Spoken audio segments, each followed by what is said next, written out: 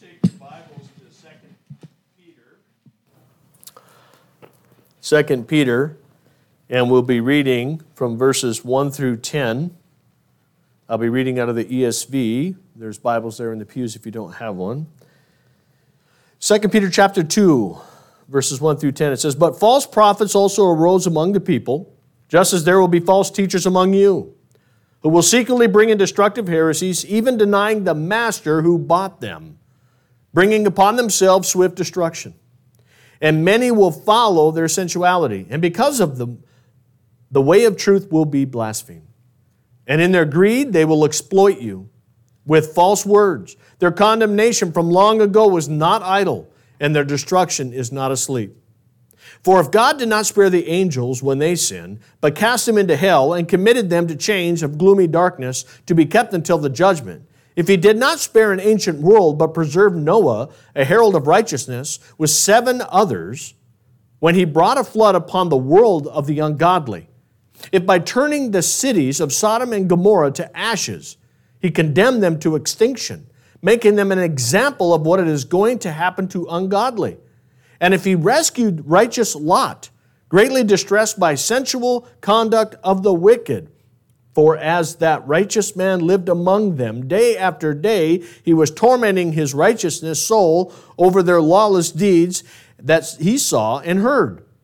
Then the Lord knows how to rescue the godly from trials and to keep the unrighteous under punishment until the day of judgment, and especially those who indulge in the lust and the defiling passions and despise authority."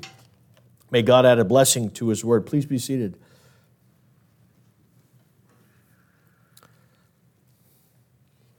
We are continuing our series in Peter, and we are now in 2 Peter, and now we're in the second chapter of Peter.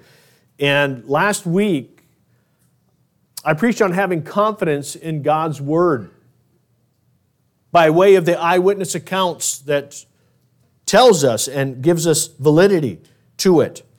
The prophetic Word and the accuracy of prophecy, which is 100%.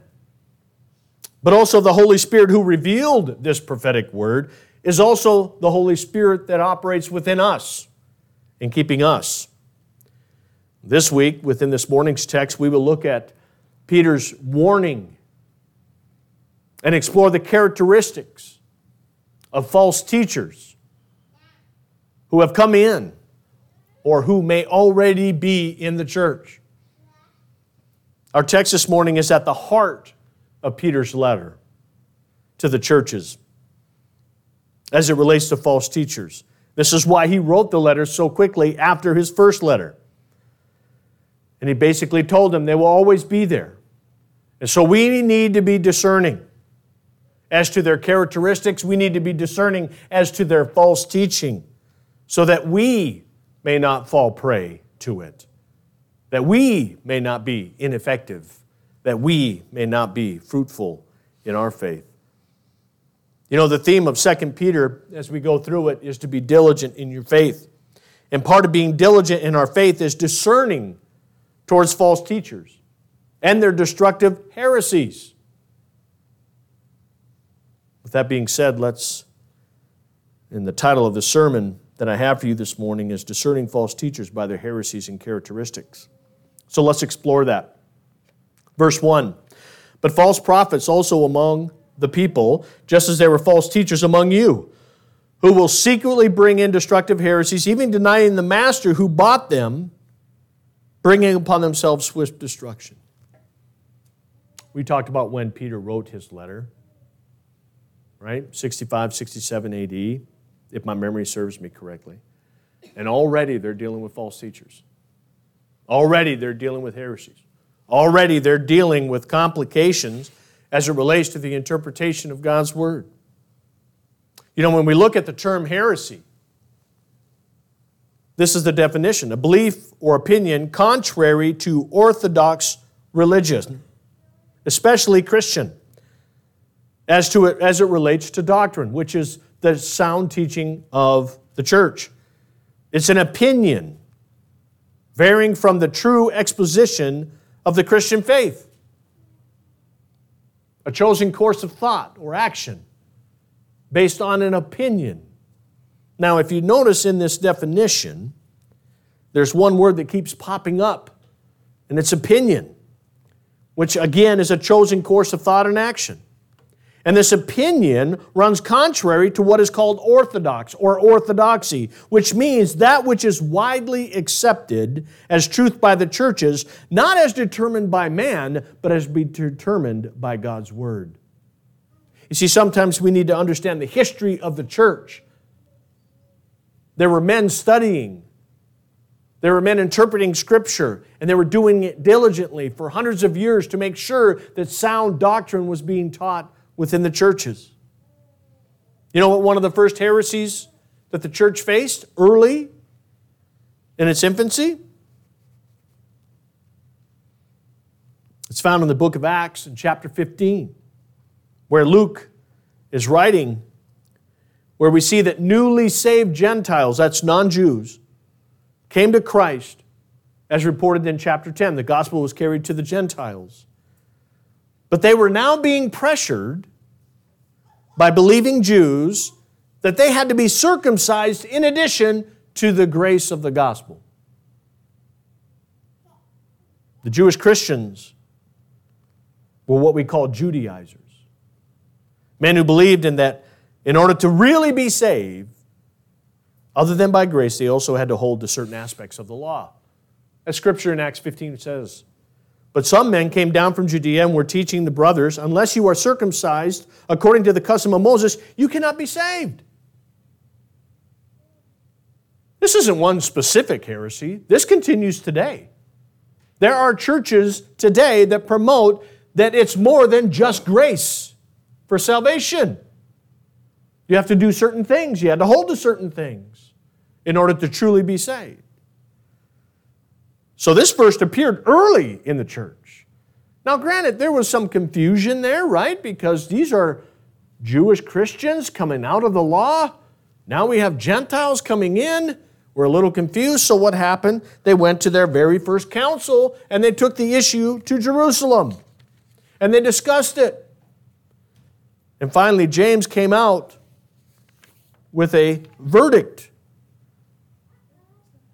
Remember James, the half-brother of Jesus, providing judgment to say not to trouble the Gentiles with the legal law of the Jews, but to have them abstain from sexual immorality. And so right away we see how easy that false teaching could come into the church and be entertained, be validated, be justified. But this wouldn't even be the first time that the church would meet as a church council. In fact, do you remember the church councils? How about the one in 325, the Nicene Council? It had to address Arianism, which questioned the divinity of Christ. Then there's Constantinople, 381. That was to further refine the Nicene Creed, because people had problems with Christ's humanity and divinity.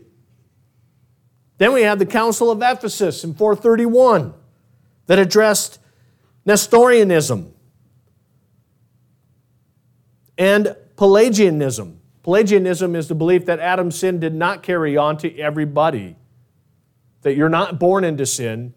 You come that way by your first choice when you decide not to do what God says to do, and then now you're a sinner. I guess that lasts for the first time you cry for milk. I don't know. Right? There's Chalcedon, 451. They address Christ's human and divine nature again. And these are just a few within the first half century of the church. There were many more councils. We don't have time to go into them. And I would, if you ever just want to study that, it's a fascinating study, and I would encourage you to do that. But what we're seeing here is people coming up with heresies, false teachings that have to be addressed by councils. And the decisions that they made at these councils were not 50 to 49. They were overwhelmingly towards the validity of Scripture. Now, how do these heresies come from? Where do they generate from? Well, they come from two sources. The The first comes from an opinion that is defined by way of pride and arrogance and is willfully persistent in adherence to the error that they promote. Within the Catholic faith, they call this a formal heresy. This is a person, by way of pride, is sticking to their false teaching and is not going to let go of it and is not responding to reproof or correction. The second source, and a lot of them are, it's ignorance, by not properly interpreting God's Word. This is in the Catholic, they call it a material heresy, where it's just a lack of knowledge or understanding or proper interpretation. We've all fallen underneath that one. We've all misinterpreted Scripture at one point or another in our walk. But did we get it right? That's the most important part. Here's an example of both, a formal and a material heresy. And it's promoted by a false female teacher of today of prominence. Now, I'm going to be talking about a couple of false teachers. I'm not going to give names. That's not appropriate. But I'm sure you can figure them out if you pay any attention to them. But she's a prominent female teacher today, and she did the opening greeting for 3 John 1:1, which says, "Beloved, I pray that all may go well with you, that you may be in good health as it goes with your soul." Now, from this verse, this female teacher went on to say, God does not desire you to be sick and desires you to be prosperous in every way. That's not what this verse is saying. Not even close. It's not a theological statement. It's not a doctrinal statement. It's not even a teaching statement. It's a general introductory statement from John. It's a prayer. It's a sentiment. It's a well-wish. And yet this false teacher based her entire teaching on prosperity on this Scripture, misapplying it to suit her theme. And it's led to false teaching. Now, what is interesting when you read or hear about false teachers and the councils that met to address them in the past is that they're based more on human understanding of what the verse is saying versus proper hermeneutical interpretation. There's a process to properly interpreting Scripture.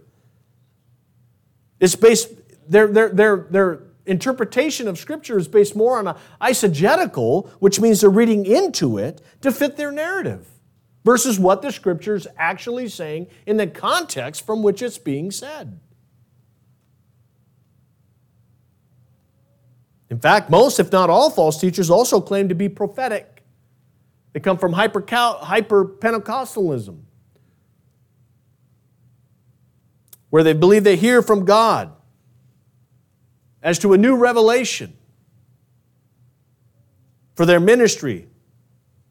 They even tell you a prophetic word for you too. And people fall for that. Man has always attempted to define within their own mind the things of God, to wrap their head around it, versus opening their heart and minds and being taught by God. We know this Scripture. Trust in the Lord with all thy heart. Do not lean unto thy own understanding. Do not lean unto your own understanding. God's Word says what God's Word says. And we need to use proper interpretation. We talked about that last week. So what are some of the heresies today that are out there? Well, the first one is the word of faith, which is a belief in the force of faith. It is believed words can be used to manipulate faith force and thus actually create what they believe Scripture promises, health and wealth. Laws supposedly governing the force faith are said to operate independently of God's sovereignty and will, and that God Himself is subject to these laws. That's nothing short of idolatry. And by extensions, places you as a god. In fact, there's one false teacher who said to a person that says, I believe in the sovereignty of God, and if God wanted to be rich, it would be within His sovereign will that I would be rich. And he said, that's the dumbest thing I've ever heard, and that statement is not biblical, and I got a song for you. How dumb thou art. I couldn't believe it when I was watching that. That these laws operate outside of God's sovereignty. How's that possible? Another is the grace movement. This teaching says God loves you unconditionally, no matter what you do and regardless of how you live. I know people who don't go to church, who don't study God's Word, and say they're Christian, and say they can live the life that they live because God loves them. That's false teaching. Then there's the gospel of social justice. We just recently started hearing that one. Putting social justice issues ahead of preaching Christ and Him crucified. Did you notice that when you read through the Gospels, Jesus never addresses the social injustice that's going on with the Jews at the time? He didn't come down here and say, we got to do something about this Roman occupation. We got to do... No, in fact, He rebuffed it. He rebuked people who tried to promote Him to deal with it. He tried to escape it before they made Him king. The reason why Jesus rebuffed it is because Jesus was always pointing people to the kingdom of heaven and not the kingdom of the earth. Another is New Age spirituality, which teaches the experiencing God is equal or something greater than holding to doctrinal teaching from God's Word. It's what you experience. It's what you feel. It's more about feeling than knowing. It's about experience, not holding to doctrine. This is dangerous because you don't have a foundational footing. You don't have a foundational doctrinal setting. And so whatever you feel, well, that's what that scripture means. And these are just a few. I didn't even talk about universalism, where everybody goes to heaven, or there's many paths to God. And not to mention the ones that we talked about in the councils back in the early part of the first century. Yeah, they're still all prevalent today. And they keep surfacing. Like my brother would say, it's like taking that beach ball and putting it underwater. It keeps popping up until you pop it with a pin or something. Now, understanding now what heresy is in a brief history in the church and examples of today as to what's out there, what are the characteristics of false teachers? What identifies them? Well, the first one we've seen in that first verse is pride. Even denying the master who bought them. How does that work? You've heard me say this before as it relates to pride. In that it blinds us. It deceives us. It elevates our own position above all others to and include God. At times. It acts in independent spirit. And it operates in an I'm right manner. As it relates to heresy, it operates in the intellect, fueled by arrogance. It lacks humility, which hinders being corrected when in error. Have you ever met a person who, when you show them they are wrong with factual evidence, whether it's a basketball statistic or something in life or a law or something somebody said at one point in time, and you actually show them the factual evidence, they continue to justify what they said to ensure that they don't lose their point because they cannot stand being wrong? That's at the heart of false teaching when it comes to a formal heresy. It's a prideful heart. I know more than you. I know how to properly interpret that scripture. And as a pastor, people come up and say, well, what does that scripture mean? I'm going to have to study that. I'm going to have to, before I just give out an answer, I'm going to have to study that in its proper context. I don't ever want to give an interpretation because, I'm a pastor, I better come up with an answer quick. Quick, Tim, get on your feet. Give him an answer. No. Because you do have to study the scripture to make sure you understand its context, its historical setting, the original audience, what was said before, what was said afterwards, my brother pointed out this morning in Scripture. But when it comes to a prideful heart, whoever ignores instruction despises himself. But he who listens to reproof gains intelligence. Proverbs 15:32.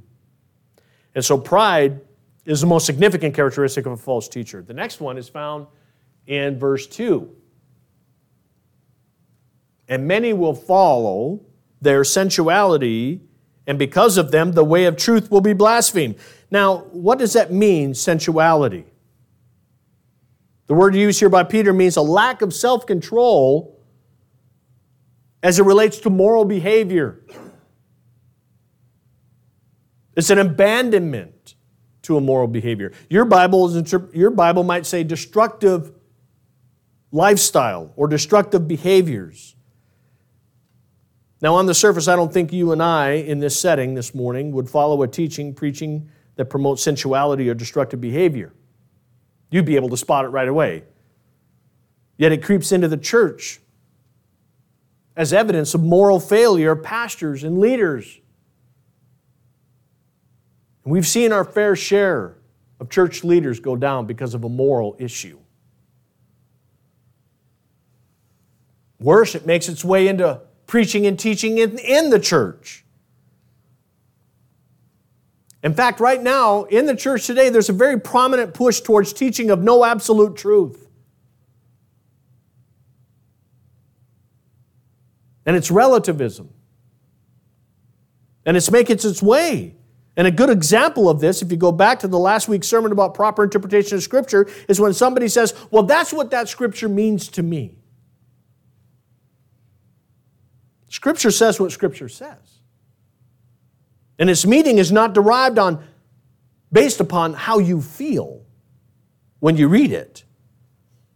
Your feeling and emotions have no bearing on the Scripture's interpretation. People interpret Scripture to justify behavior, especially of a sexual nature, which is sensuality. And it falls under what Peter is saying here. A great example of this in some churches, they preach and teach that homosexuality is biblically okay. Preaching and teaching it from the pulpit. There's nothing wrong with it. That's the way God made you. And yet, what do we see in Scripture? You shall not lie with a male as with a woman. It's an abomination. How about New Testament? For this very reason, God gave them up to dishonorable passions. For their women exchanged natural relations for that which are contrary to nature. And men likewise gave up natural relations with women and were consumed with passion for one another. Men committing shameless acts with men and receiving in themselves the due penalty of their error. And the context of what Paul is saying is in fact homosexuality. And these are just a few verses that address it. So when people say the Bible doesn't say anything about homosexuality, yes, it does. And it's not an acceptable lifestyle in the eyes of God. And we all know people. We have friends. We have family that live this lifestyle and that breaks our heart. And we still love them because we want them to come to the saving knowledge of Jesus Christ. We want them to become delivered.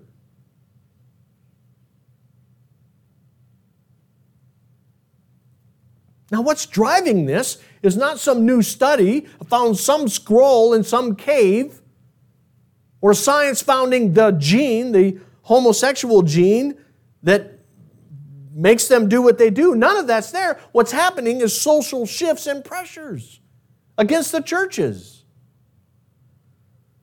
One of the false teachers says, my view on homosexuality is progressing. What does that mean? At one time, he held a pretty stern position on it. Now he's like, it's progressing. What does that mean?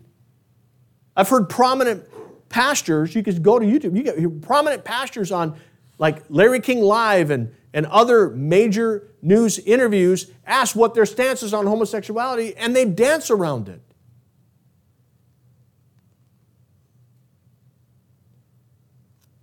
I was recently asked as a pastor, my very first time,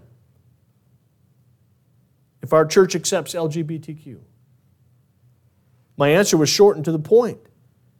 If they come seeking God in a renewed life in Christ and repent, our doors are open, we'll minister to them, and we will love them. But if they come and demand to be accepted for who they are and how they live and defended by Scripture, then this is not the church for you. Because we don't support LGBTQ.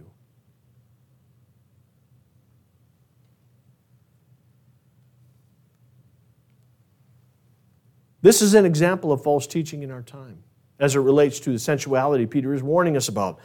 So the first characteristic of a false teacher is that they promote sensuality, which is immoral and destructive behavior. The next is found in verse 3. And in their greed, they will exploit you with false words. Their condemnation from long ago is not idle, and their destruction is not asleep.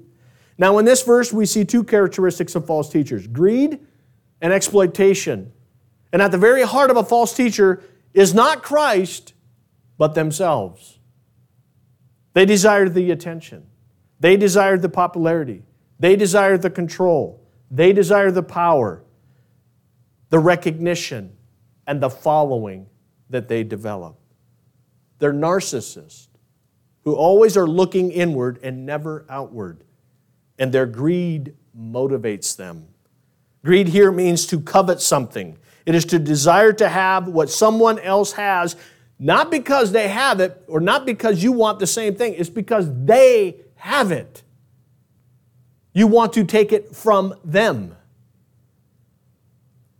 False prophets uses people for their own advantage, to obtain their own desires.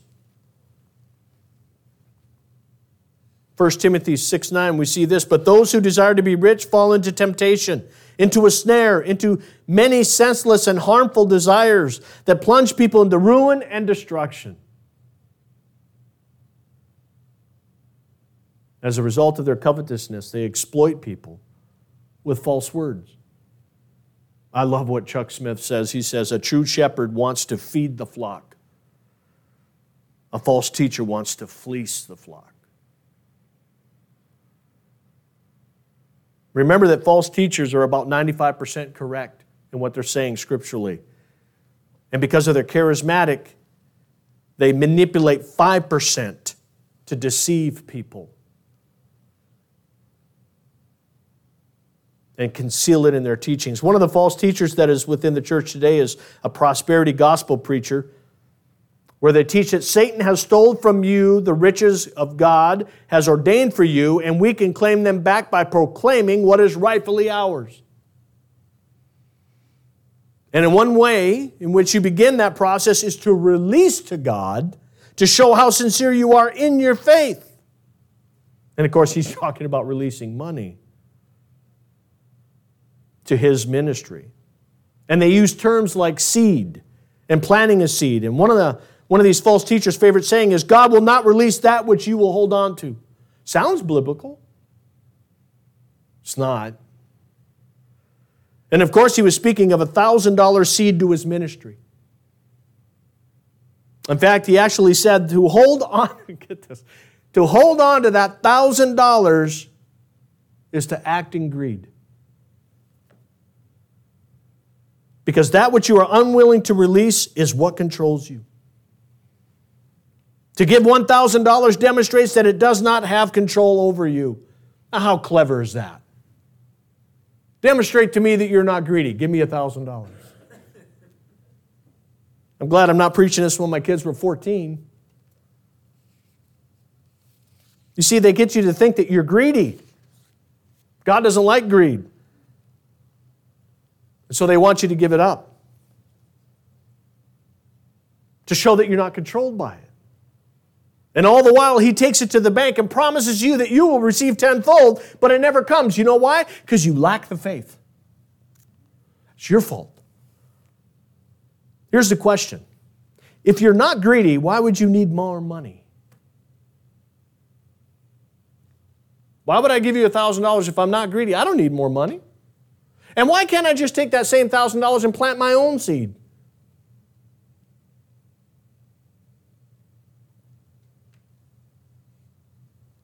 That's because they used a prophetic word.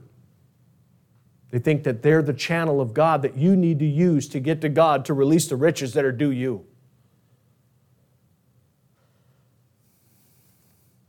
This is one of the dangers of the prophetic ministry, and that people believe that certain people are vessels of God, used to hear and discern things that they should discern themselves. You do not need a mediator between you and God except Christ Jesus. I do not have special powers or special discernments to tell you what God is telling you. You all have the Holy Spirit. You're all able to approach the throne of grace in a time of need. I'm here to help, steer, remind you, encourage you, lift you up.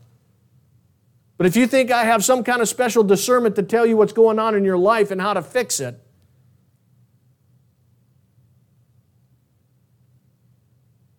it's not my gift. My job is to train and equip. Preach the Word of God in spirit and truth, to teach. I'll be by your side, and we'll study Scripture together, and we'll get you over whatever you're going through. But some people believe that pastors have that direct communication with God that they don't have. I don't believe that. I'm no different than you. I'm a sinner saved by grace. Been called to preach the Word of God. And they manipulate people by that prophetic word. And people fall for it more than you can imagine because they're vulnerable. They're in financial situations. One of the false teachers says, I don't care if you're bankrupt and you're going through bankruptcy and you don't have any money, find yourself $1,000 and give it to the Lord. And they do. In fact, this one pastor says, I can make anyone a millionaire if they would just listen to me. How about training and equipping the saints for the work of ministry? How about that as a pastor? I believe that's his role, not making you millionaires. The prosperity gospel has been shown time and time again to be a false teaching because their focus is on the riches of the world. They forgot what Jesus said. Do not lay up for yourself treasures on earth where moth and rust destroy, where thieves break in and steal, but lay up for yourself treasures in heaven where neither moth nor rust destroys, and where thieves do not break in and steal. For where your treasure is, there your heart will be also. What kind of deposits are you making for eternity? What investments are you making in eternity?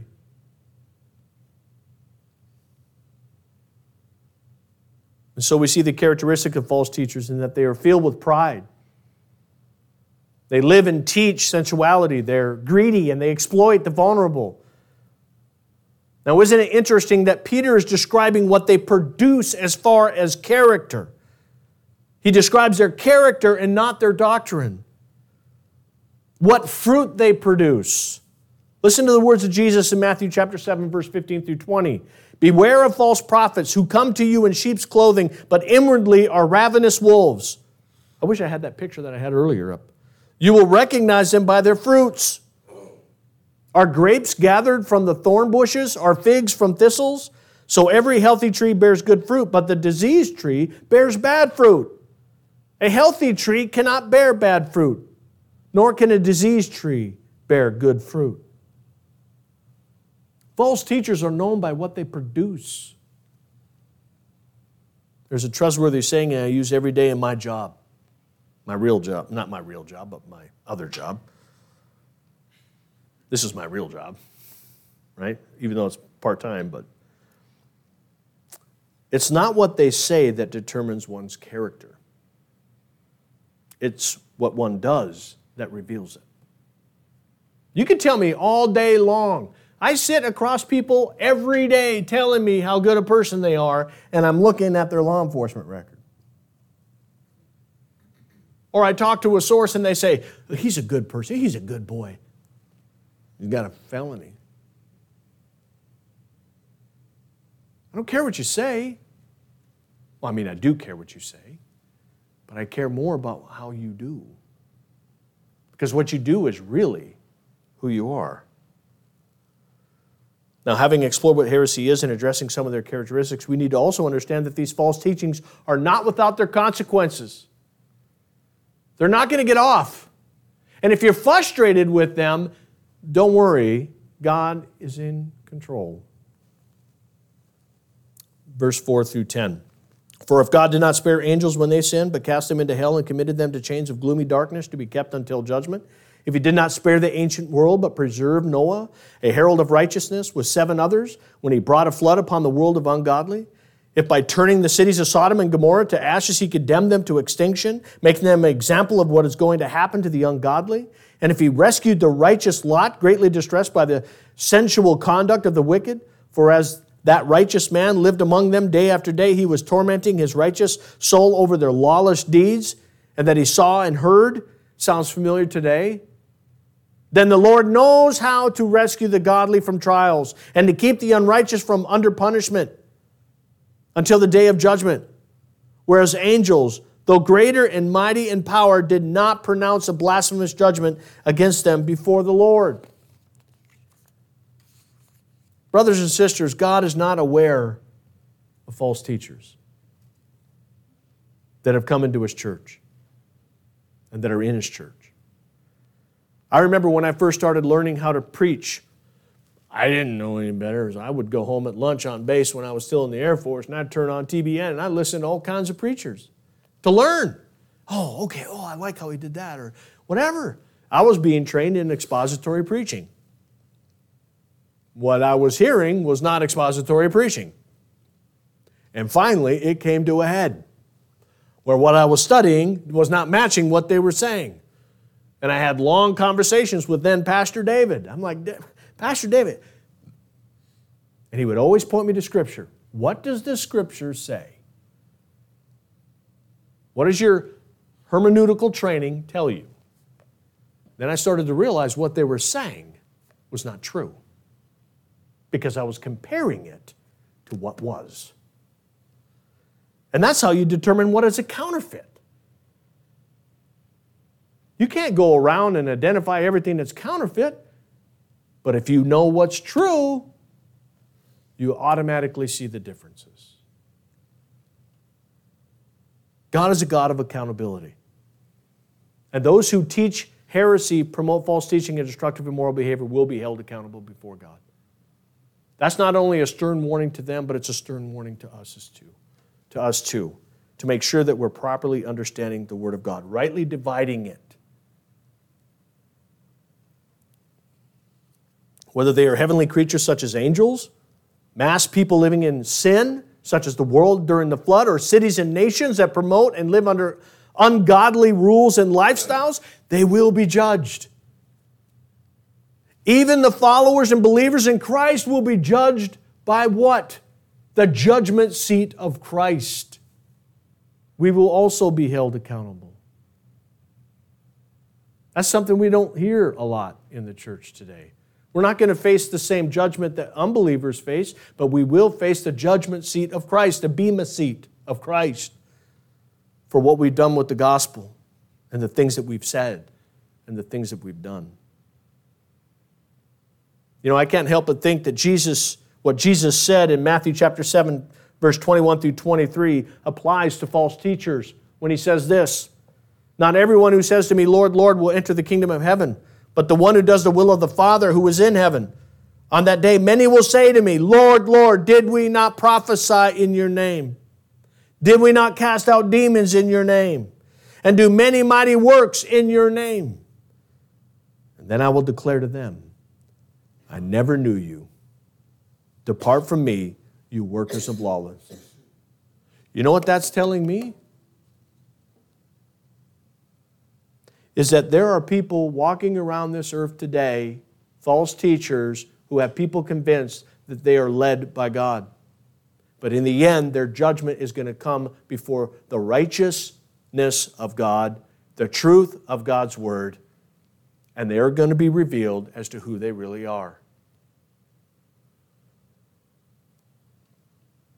But these scriptures Verses 4 through 10 also provide us an encouragement, the believers, in that we may be surrounded by false teachers, we may be surrounded by corruption, we may be, that's even found in the church, but God will never release His grip from you or I.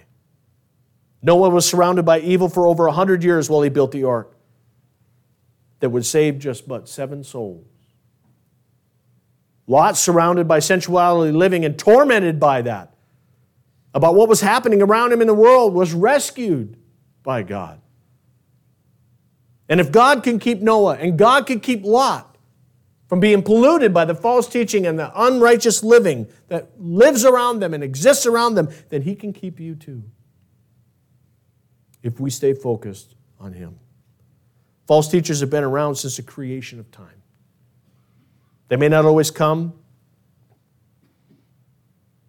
They will not only come, but they're also found in the churches today. They speak heresies and are based on semblance of truth, but are perverted in their execution for their own benefit. They are prideful and self-orientated. They live and preach sensuality, and they have greed in their heart, and they exploit those who are vulnerable. And the way in which we protect ourselves from their destructive ways and false teachings is to be discerning ourselves and trust in the Lord with all of our heart. The best way to detect a fraud, as I said, is to know the truth, to know what's real. I want to leave you with this verse from Ephesians, which I think sums it up well. Until we attain to the unity of faith and of the knowledge of the Son of God, to mature manhood, to the measure of the stature of the fullness of Christ, so that we may no longer be children, tossed to and fro by the waves and carried about by every wind of doctrine, by human cunning, by craftiness and deceitful schemes. How do we keep ourselves but trusting in the Lord and continuing to grow in the wisdom and the knowledge and the understanding of God's Word, laying hold that foundation which is in Christ and build upon it solidly, so that when we are faced with false teachings, when we are faced with people misusing Scripture, we're able to discern it and not give in to it and be mature. So this morning I talked about false teachers and the heresies that they promote. Next week I'll give part 2 of this same sermon, because it's at the very heart of what Peter is saying in his letter. And it's still happening today. It's still relevant today. And I pray and hope that I preach that relevance this morning and next week. Let's pray. Heavenly Father, we just give you thanks and praise that your word is truth. It'll always steer us in the right direction. It will never mislead. It will never misguide. And it will never lie to our hearts. And so, Father, I pray that we would be discerning of your word. I pray that we would study your word. I pray that we would hold it and write it upon our hearts. And that, Father, we would live your word. And that, Father, you would put a hedge of protection around not only this church and any church that claims your name from false teachings, but also protect us, Lord, from the false teachings that are in this world that sound cunning, sound right, sound good, but, Father, in the end lead to destruction. Always give us a discernment, Lord, by way of your Holy Spirit. And we pray this in Jesus' name. Amen.